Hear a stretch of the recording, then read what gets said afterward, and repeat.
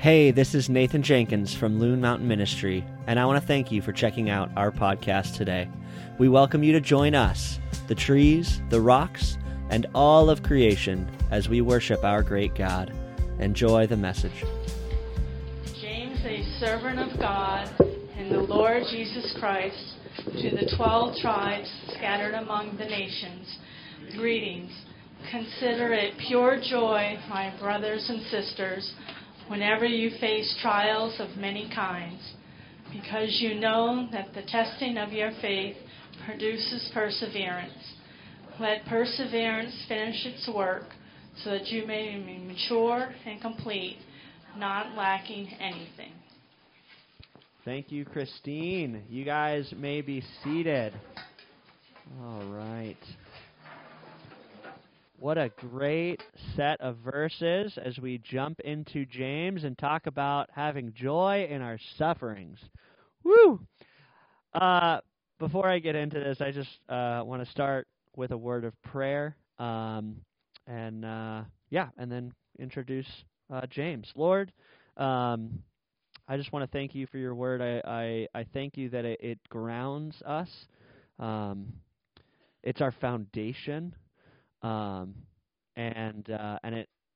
it gives us an opportunity, a chance to know you, to truly know who you are. Otherwise, we would just be grasping at concepts of you that we couldn't maybe put words to. Romans says that we all are without excuse because creation points to Creator. But Lord, because of your word, we can get an idea of what you want in us. I hope that means something to me. I hope that means something to us, that we can truly know you and that we can worship you the way that you desire. You're good, Father, as we sang. We pray that as we jump into the book of James, that we would be able to identify what it is that you're teaching us, how you want us to go and obey you and serve you and love you and be the light that you call us to be in the world. We pray that you'll do that. Open our hearts and our ears to hear and understand what you're going to teach us today. I pray that my words would not be in human wisdom of some sort, but rather rooted in the power that comes only from the Holy Spirit and the Word of God. We love you. We pray this in Jesus' name. Amen. So, about a month, it was a little over a month ago, as many of you guys know, the Jenkins family went through pretty scary scenario. Maybe some of you guys remember what it was like when you found out that Eunice was getting taken in a helicopter to Dartmouth. They don't send helicopters for most incidences, and so essentially Eunice was at Loon snowboarding with a couple of friends, and it's funny how you could be snowboarding or skiing your whole life, and it's funny how fragile life is, because my wife has been snowboarding for so long, and you just slip in one simple little way, and you hit your head just right, and all of a sudden, your life is in the balance, and a humbling experience. For those of us who enjoy, one, outdoor activities, but two, we live in a place, whether you're on skis or snowboards, or you're just wandering around town, the cold, the ice, like at any moment, any of us could slip and fall and be in a situation like that. So, but yeah, in an instant, it went from just a fun day riding at the hill to Eunice being unconscious, and having a seizure, and very scary moment. I don't know that I've ever experienced a phone call quite as scary as that one. it's just so many things that go through your mind, so many things, wondering what could be, and essentially you start like saying, okay, what are your potential outcomes, and then as as you get new updates, it's like, okay, I'm crossing out potential outcomes and I got to say, during this experience, when you're in the moment, it's just like a whirlwind, and you don't know what to experience. It's hard to make sense out of what's happening. So now I'm looking back and thinking like, what just happened? And one of the things that I've found to be really difficult, and I don't know about you guys, but I think it's difficult for most people, is that in moments like that, to consider it pure joy. We're going to talk a little bit today about trials, because James is going to talk about trials. When I got that phone call, like I said, I wasn't leaping for joy. Now, if you know the rest of the story, as I was crossing out my wife's potential outcomes, but obviously that had a big effect on myself and my family. We were crossing out potential outcomes. Praise God, most of those potential outcomes were crossed out. You would go from like she might die to, okay, she might have brain damage. Okay, she doesn't have that. Okay, maybe there's other injuries. Didn't have any other injuries. Essentially, we came out of the hospital less than 24 hours later in Dartmouth with a brain contusion, basically a very severe concussion, and which has very real, lasting effects. And truthfully, my wife over this last month is slowly getting better, but the thing you learn about head injuries is there's not really a nice, clean, and tidy timeline, that you just kind of take things day by day, and you pray, and you limit, stimulation to the brain, whether it's loud noises or it's bright lights or that kind of stuff, and hopefully, as time goes, the brain will heal. But truthfully, I'm still not really jumping for joy in the fact that there are real consequences to having a brain injury like that, and it makes life harder. Truthfully, it does. With that said, I want to thank you guys. We've had so much support from family. We've had so much support from our church and our community at large. So thank you from the sincerest part of my heart and my wife's heart. But yeah, joy in our trials, joy in our sufferings. Let's start as we get into the book of James with giving a little context. I think it's really important as you read your Bibles to kind of go in three main steps in order to get a good idea of what God is trying to communicate to us. Because if the first question you ask when you read your Bibles is, what does this mean to me? Chances are you're probably going to get it wrong, and it might even lead to some unhealthy interpretations of what the Bible's teaching. That process, if you knew Bill Fraser, he would give you the stoplight illustration. I find it the simplest and easiest way to get a good idea of how to read our Bibles well. Red is for observe. And so when you're observing, you're looking at the surrounding context. Truthfully, we're 2,000 years removed from Jesus and his time, and so it's super important for us to get an idea of what was going on in those days. What was happening 2,000 years ago, so we get an idea of the cultural context that we're looking at, but also we're getting an idea of who's writing this. Who's communicating here? Because these are all letters written by human beings that we believe are inspired by God. Who is writing this, and to who are they writing? And then what's the purpose? Like, what is it? What are we getting from the purpose of this? So, couple things just about that.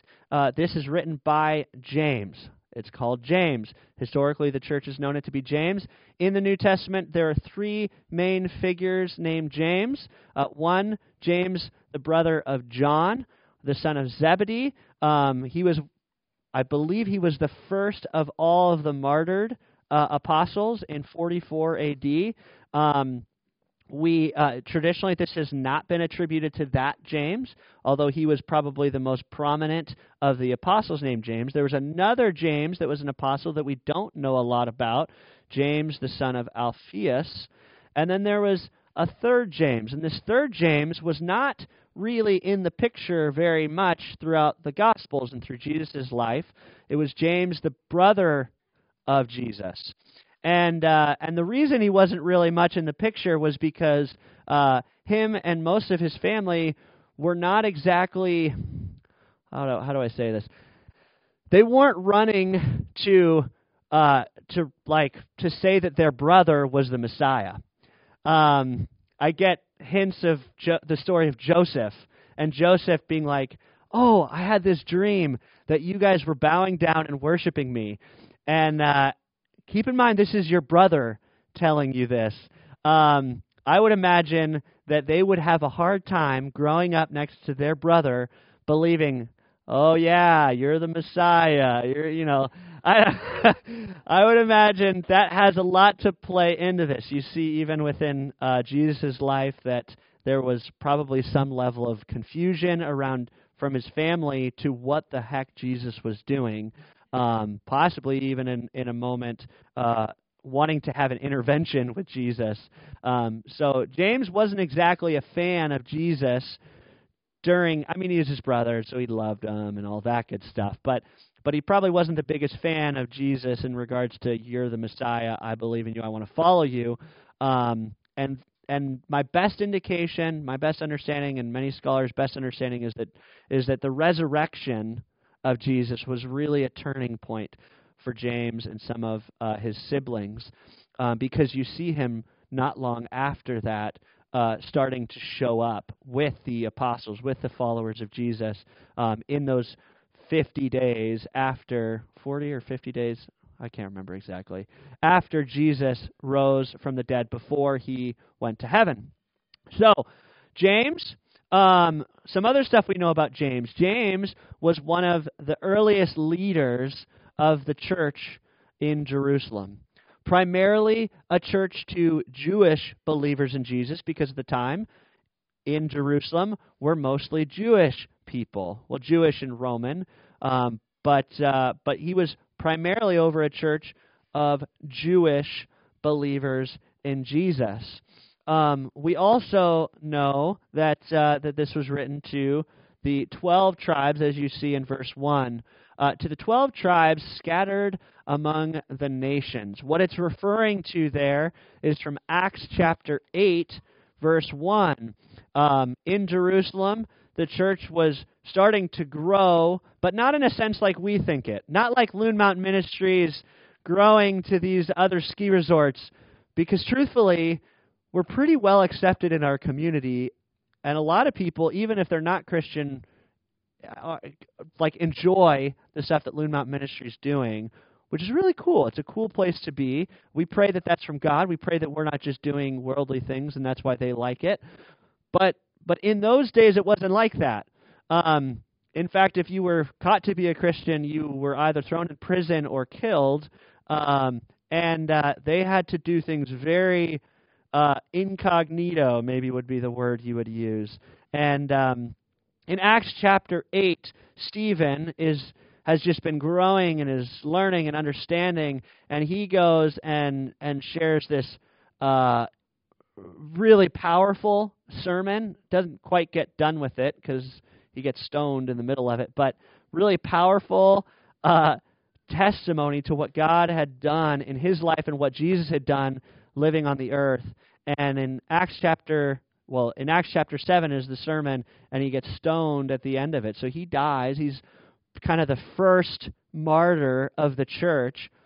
And in Acts chapter 8, verse 1, it says, "On that day a great persecution broke out against the church in Jerusalem, and all except the apostles were scattered throughout Judea and Samaria." So this is out to the 12 tribes that have been scattered.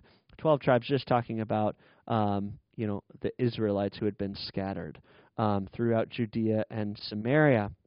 It was probably one of the earliest books written as well, one of the earliest epistles, anywhere as early as 34 AD, which, if you know kind of when Jesus was killed, that was anywhere between 2 and 4 years after Jesus' death and resurrection, all the way up until about 49 AD.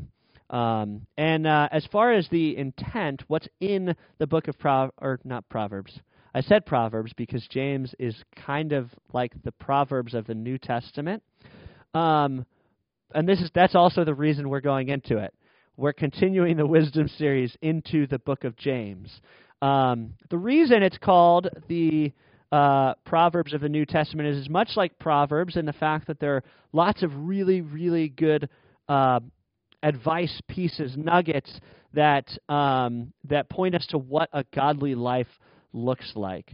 There's a pastoral intent. There's like kind of, we've talked a lot about how in Proverbs it's like a father talking to his son, giving him advice for life. A feeling like that throughout the book of James. I would say the only exception to that is that instead of like a 2-line or 4-line kind of segment of like thought, it's usually like a 5 to 6 verse segment of thought, and then it moves on to another. The other thing is that it's pointing out what true faith. It uses in the end of James 1, I believe, true religion. It talks about what true religion looks like. And then famously in James chapter 2, talking about faith without works is dead. And we'll have a lot more time to unpack that. But today we're going to just keep it simple. We're going to focus on verses 1 through 4. Specifically 2 through 4. "Consider it pure joy, my brothers and sisters, whenever you face trials of many kinds." 1, 2. There we go. "Trials of many kinds, because you know that the testing of your faith produces perseverance. Let perseverance finish its work so that you may be mature and complete, not lacking anything." Not lacking anything. So, trials of many kinds. The Greek word for this kind of hints towards trials, but temptations. Like temptations in the sense like when we're going through hard times is often when we're most likely to sin, when we're most likely to be tempted and fall and put our hope in anything else other than God. How do I know this? It's because I experience it all the time. What do I do when I'm the most exhausted? Well, if you know me, I'm either, I'm usually going to food, specifically anything sweet. But sometimes when I'm like, I'm exhausted of life, I'm just like, get me outside. Like I just want to go for a bike ride, or I want to do this other thing. Like, what are we going to when life gets hard? What are we immediately drawing from for our life when we don't feel like we have life within ourselves? The trials. I like that it says trials of many kinds. So there are more than one kind of trial. We went through the book of Job in the beginning of this, and I think it's important to identify the different kinds of trials because we respond to those trials in different ways. If you know the book of Job, Job has this terrible circumstances. If you guys think you have it bad, you don't know. You don't know what Job went through. I will say you also don't know what these people in the book of James are going through. Us in America in 2023 have no idea. When James said, "Consider it pure joy when you face trials of many kinds," we're like, yeah, I know. I have these mild inconveniences. even like my wife forgets some things sometimes. That's a real trial, and I'm not saying God doesn't care about that, and God cares about what you're going through, but like it's a mild inconvenience compared to people who are having to hide and meet with believers in hidden places because they could die at any moment. They could have their families taken from them, their kids taken from them. And that's not just 2,000 years ago. That's happening in other countries where Christianity is not accepted today. People are being persecuted today in very real and serious ways. So anyways, I don't want to go too far off onto that, but trials of many kinds. In the book of Job, Job loses everything. And Job's friends come, and they do a great job starting out. They just sit with him, and they grieve with him as he's lost his family, his land, everything he owned. He even was given like these sores, stuff like that, all around his body, so he was in pain physically. The only thing that he was left was his nagging wife. People joke about that all the time. I don't know why that was who was left, but his wife even is like, curse God and die. Why do you keep your integrity? And Job's friends, when they start talking, they start saying, it's essentially telling him to repent. And truthfully, it's because they didn't take time to identify the trial that Job was going through. Because sometimes we do face trials, face trials of many kinds. Sometimes we do face trials that have to do with, so why do we face trials? Our own foolishness. I want to put another one right with it, is God's discipline. Our own foolishness, typically, the only reason I kind of lump these two together is because, in the Bible it talks a lot about God's discipline and God disciplining those whom he loves, specifically God disciplining his children. And so there's a discipline for those of us who are faithful to God. But our own foolishness is, maybe you could identify that depending on if God is doing it or you're doing it or the world's doing it. Truthfully, our own foolishness gets us into trouble sometimes, and we face hard times because of it. Well, Job's friends come in, and they're like, oh, you know what? I'm going to use the laser pointer. Oh, it doesn't really work on there. God's discipline is what's coming on to Job. And so Job, you need to repent and turn back to God because you must have sinned, and therefore you need to repent, and then God will restore you and all that. And Job, and he's rightfully saying this. He's like, I didn't sin to have deserved this. Now Job is like, is essentially crying out to God saying, like, give me a reason. Why did you do this? Because I was upright. And that sounds like an egotistical thing to say, but even God said it in the beginning when the whole ordeal happened, that how Job lost everything. So truthfully, the trials of many kind could be because of your own foolishness or God's discipline. So what are some other trials? Because Job wasn't experiencing these trials.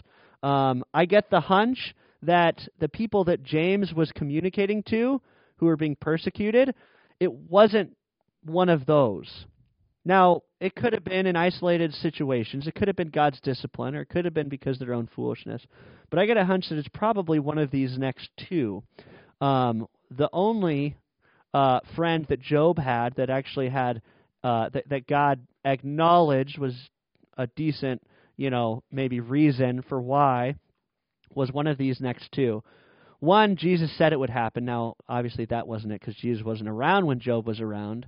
But two was that God trusts us to believe despite our trial.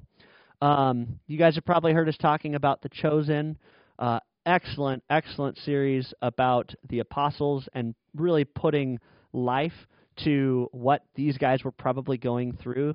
Truthfully, the biblical text doesn't give us a lot of character traits about the disciples, and so it helps us kind of become immersed in the story. The Bible doesn't do that as much because the Bible wants you to become immersed with Jesus.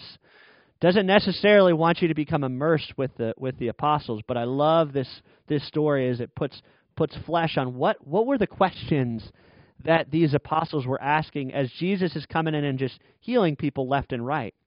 And in it, it's funny because we're talking about James. This is James, the son of Alphaeus. The way they gave him character traits was that he had like a problem with his leg, and it was difficult for him to get around.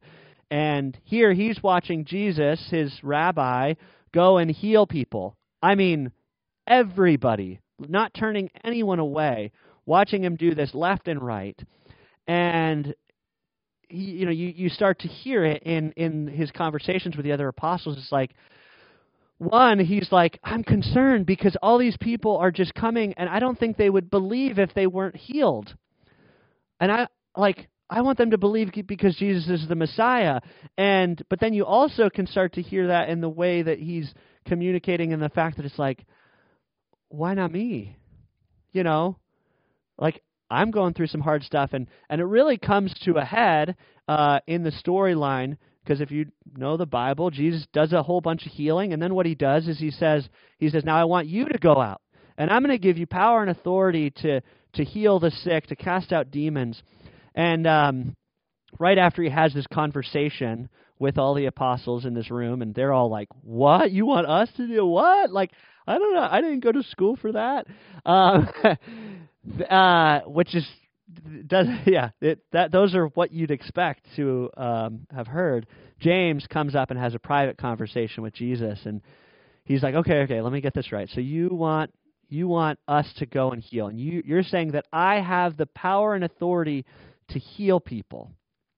And he says, I find that hard to believe because you haven't healed me. How can somebody who's not healed go and heal?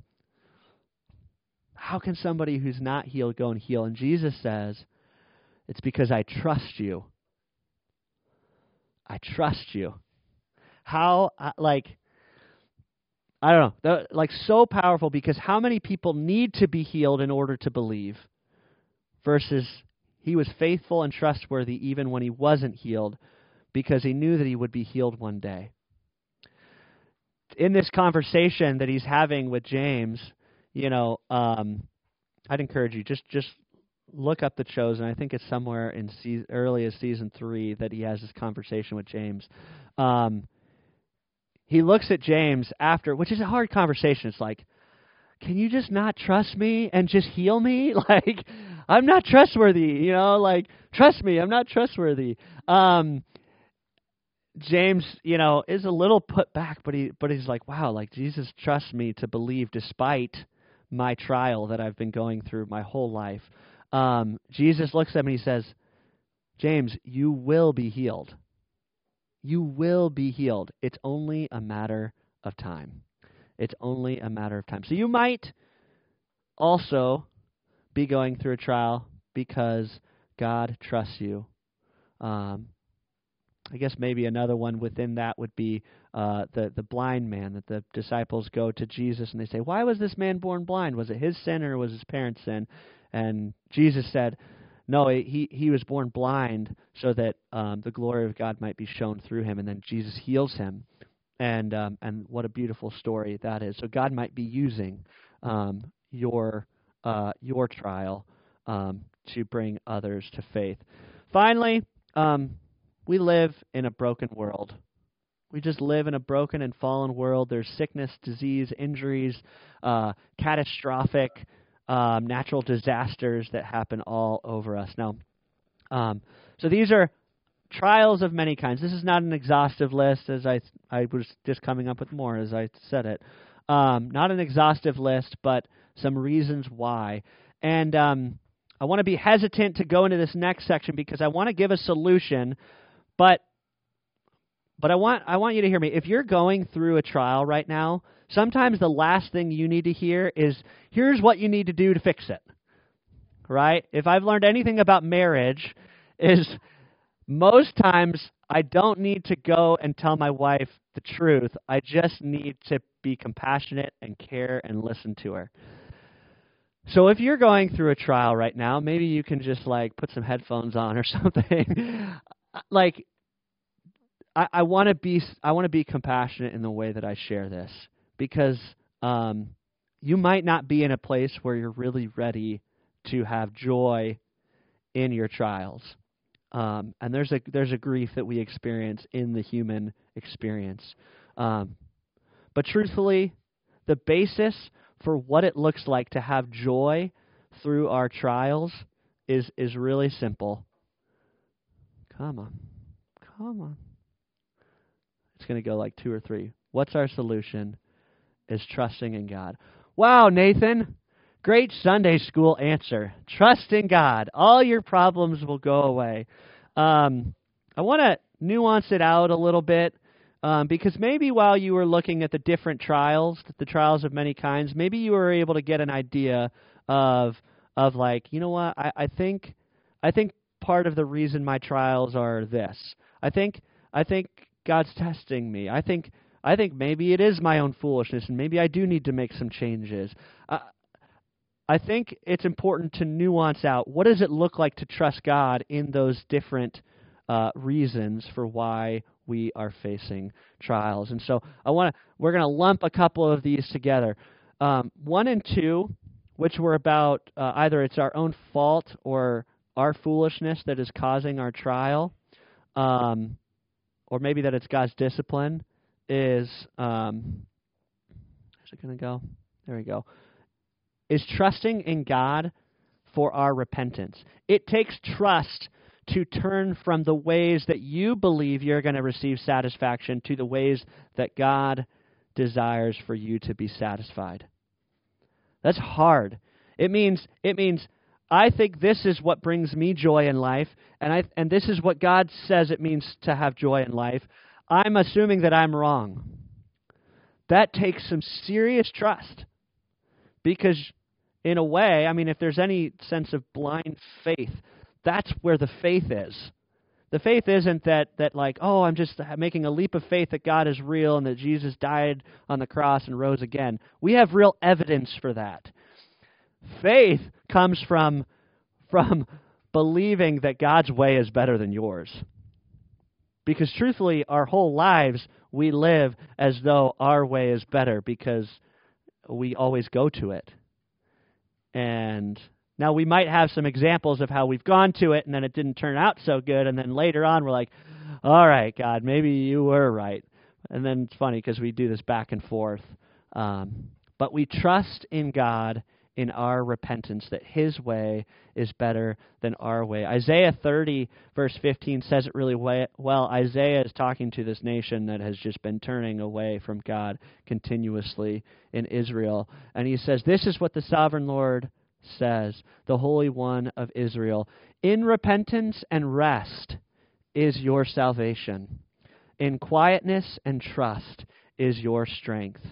There is a unique way that salvation happens in our repentance, that we can be free within our spirit when we cease control and we give it to God.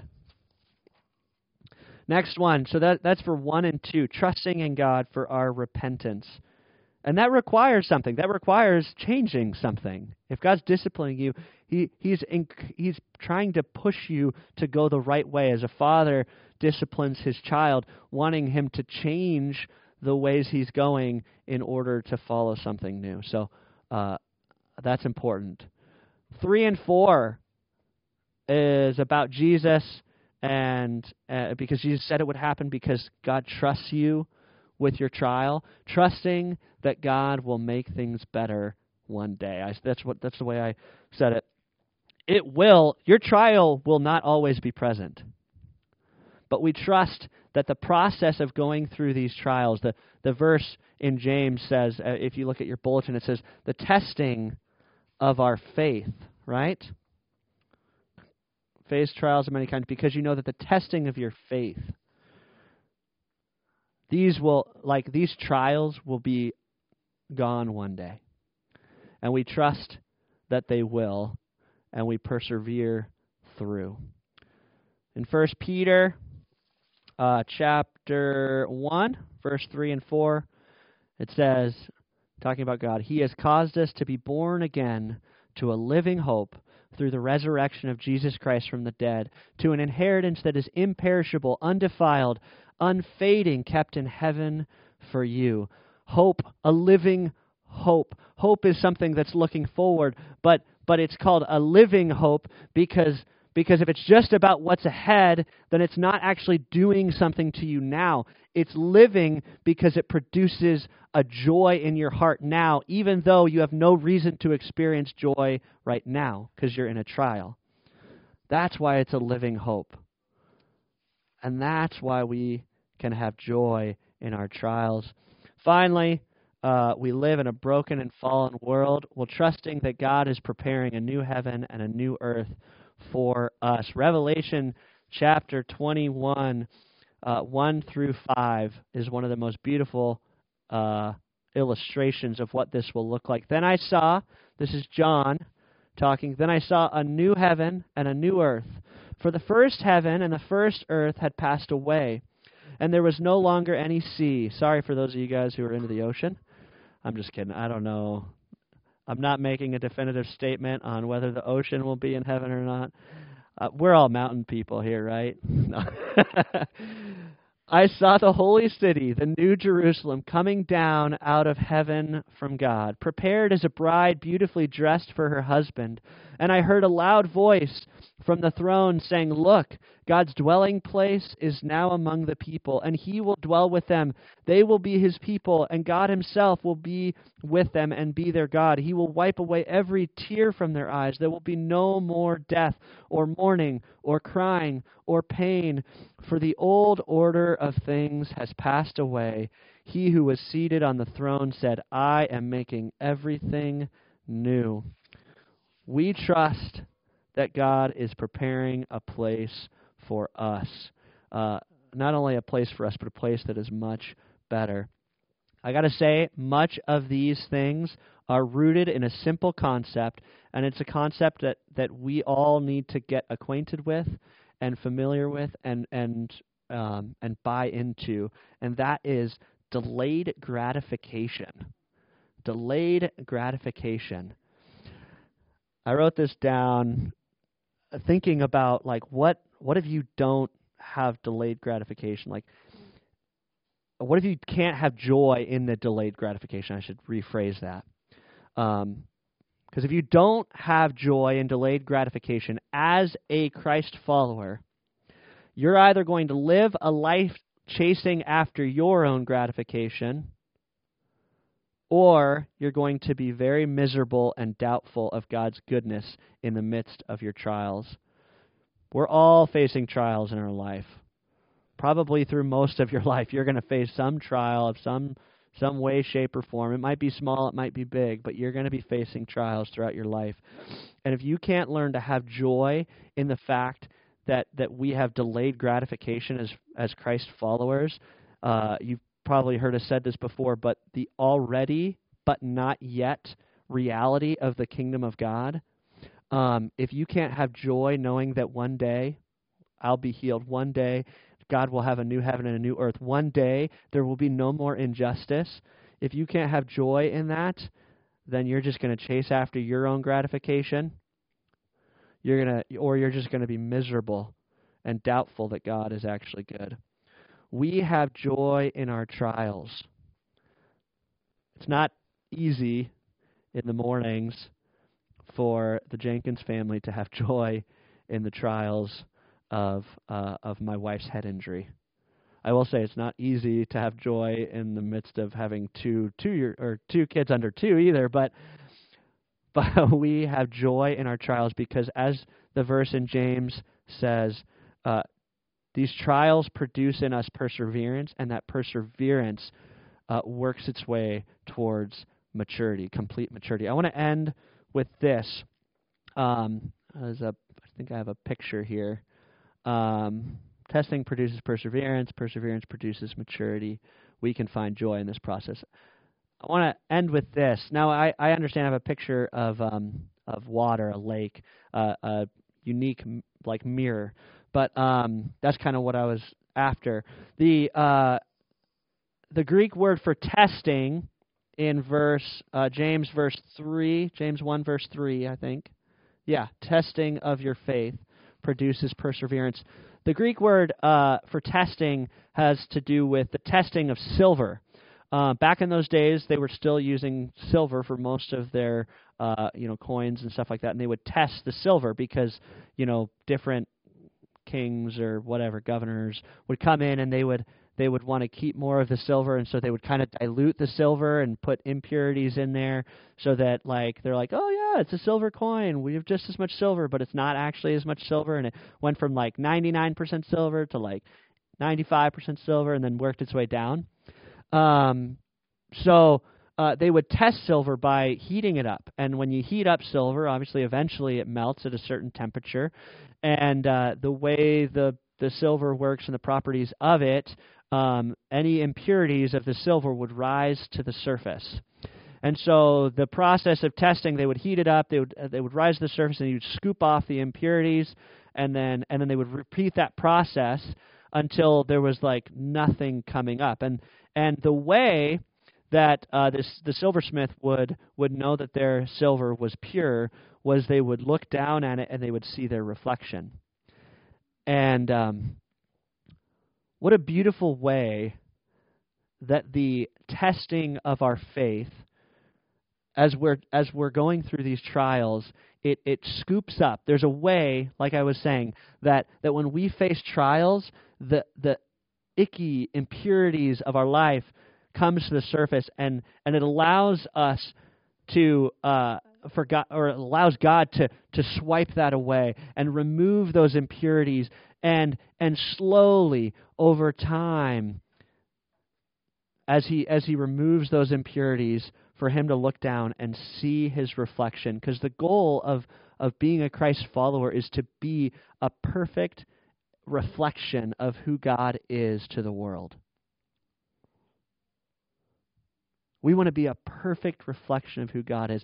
So the testing, the trials of our life might remove those impurities and remove those impurities and remove those impurities so that we might be that reflection.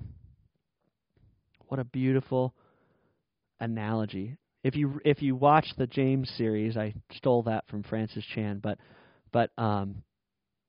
man, what a lofty goal, first of all, to try to attain. But what a great hope that God is using these trials. He's using it even if you're being a fool and you're receiving your consequences for it. Truthfully, God is going to use your foolishness. God is going to use his discipline. God is using the ways in which he's trusting you to go through these trials. God is using the way so that we might be persecuted for our faith. God is using these trials to test us and to make us pure and holy. The book of James is all about us. It's not about us living a happy life, but a holy life. Let's be a reflection of Jesus to the world. If you're here and there's many of you I know who've been here and you're like, I'm with you. I get that process. I've been working at it, and it's hard because when Jesus scoops those impurities away, it's hard because those impurities, we want to hold on to them. They're nice. They don't do the delayed gratification. They do the instant gratification thing, and then they're kind of like delayed suffering. We want those impurities a lot. So that process of swiping away is hard. And so you know that.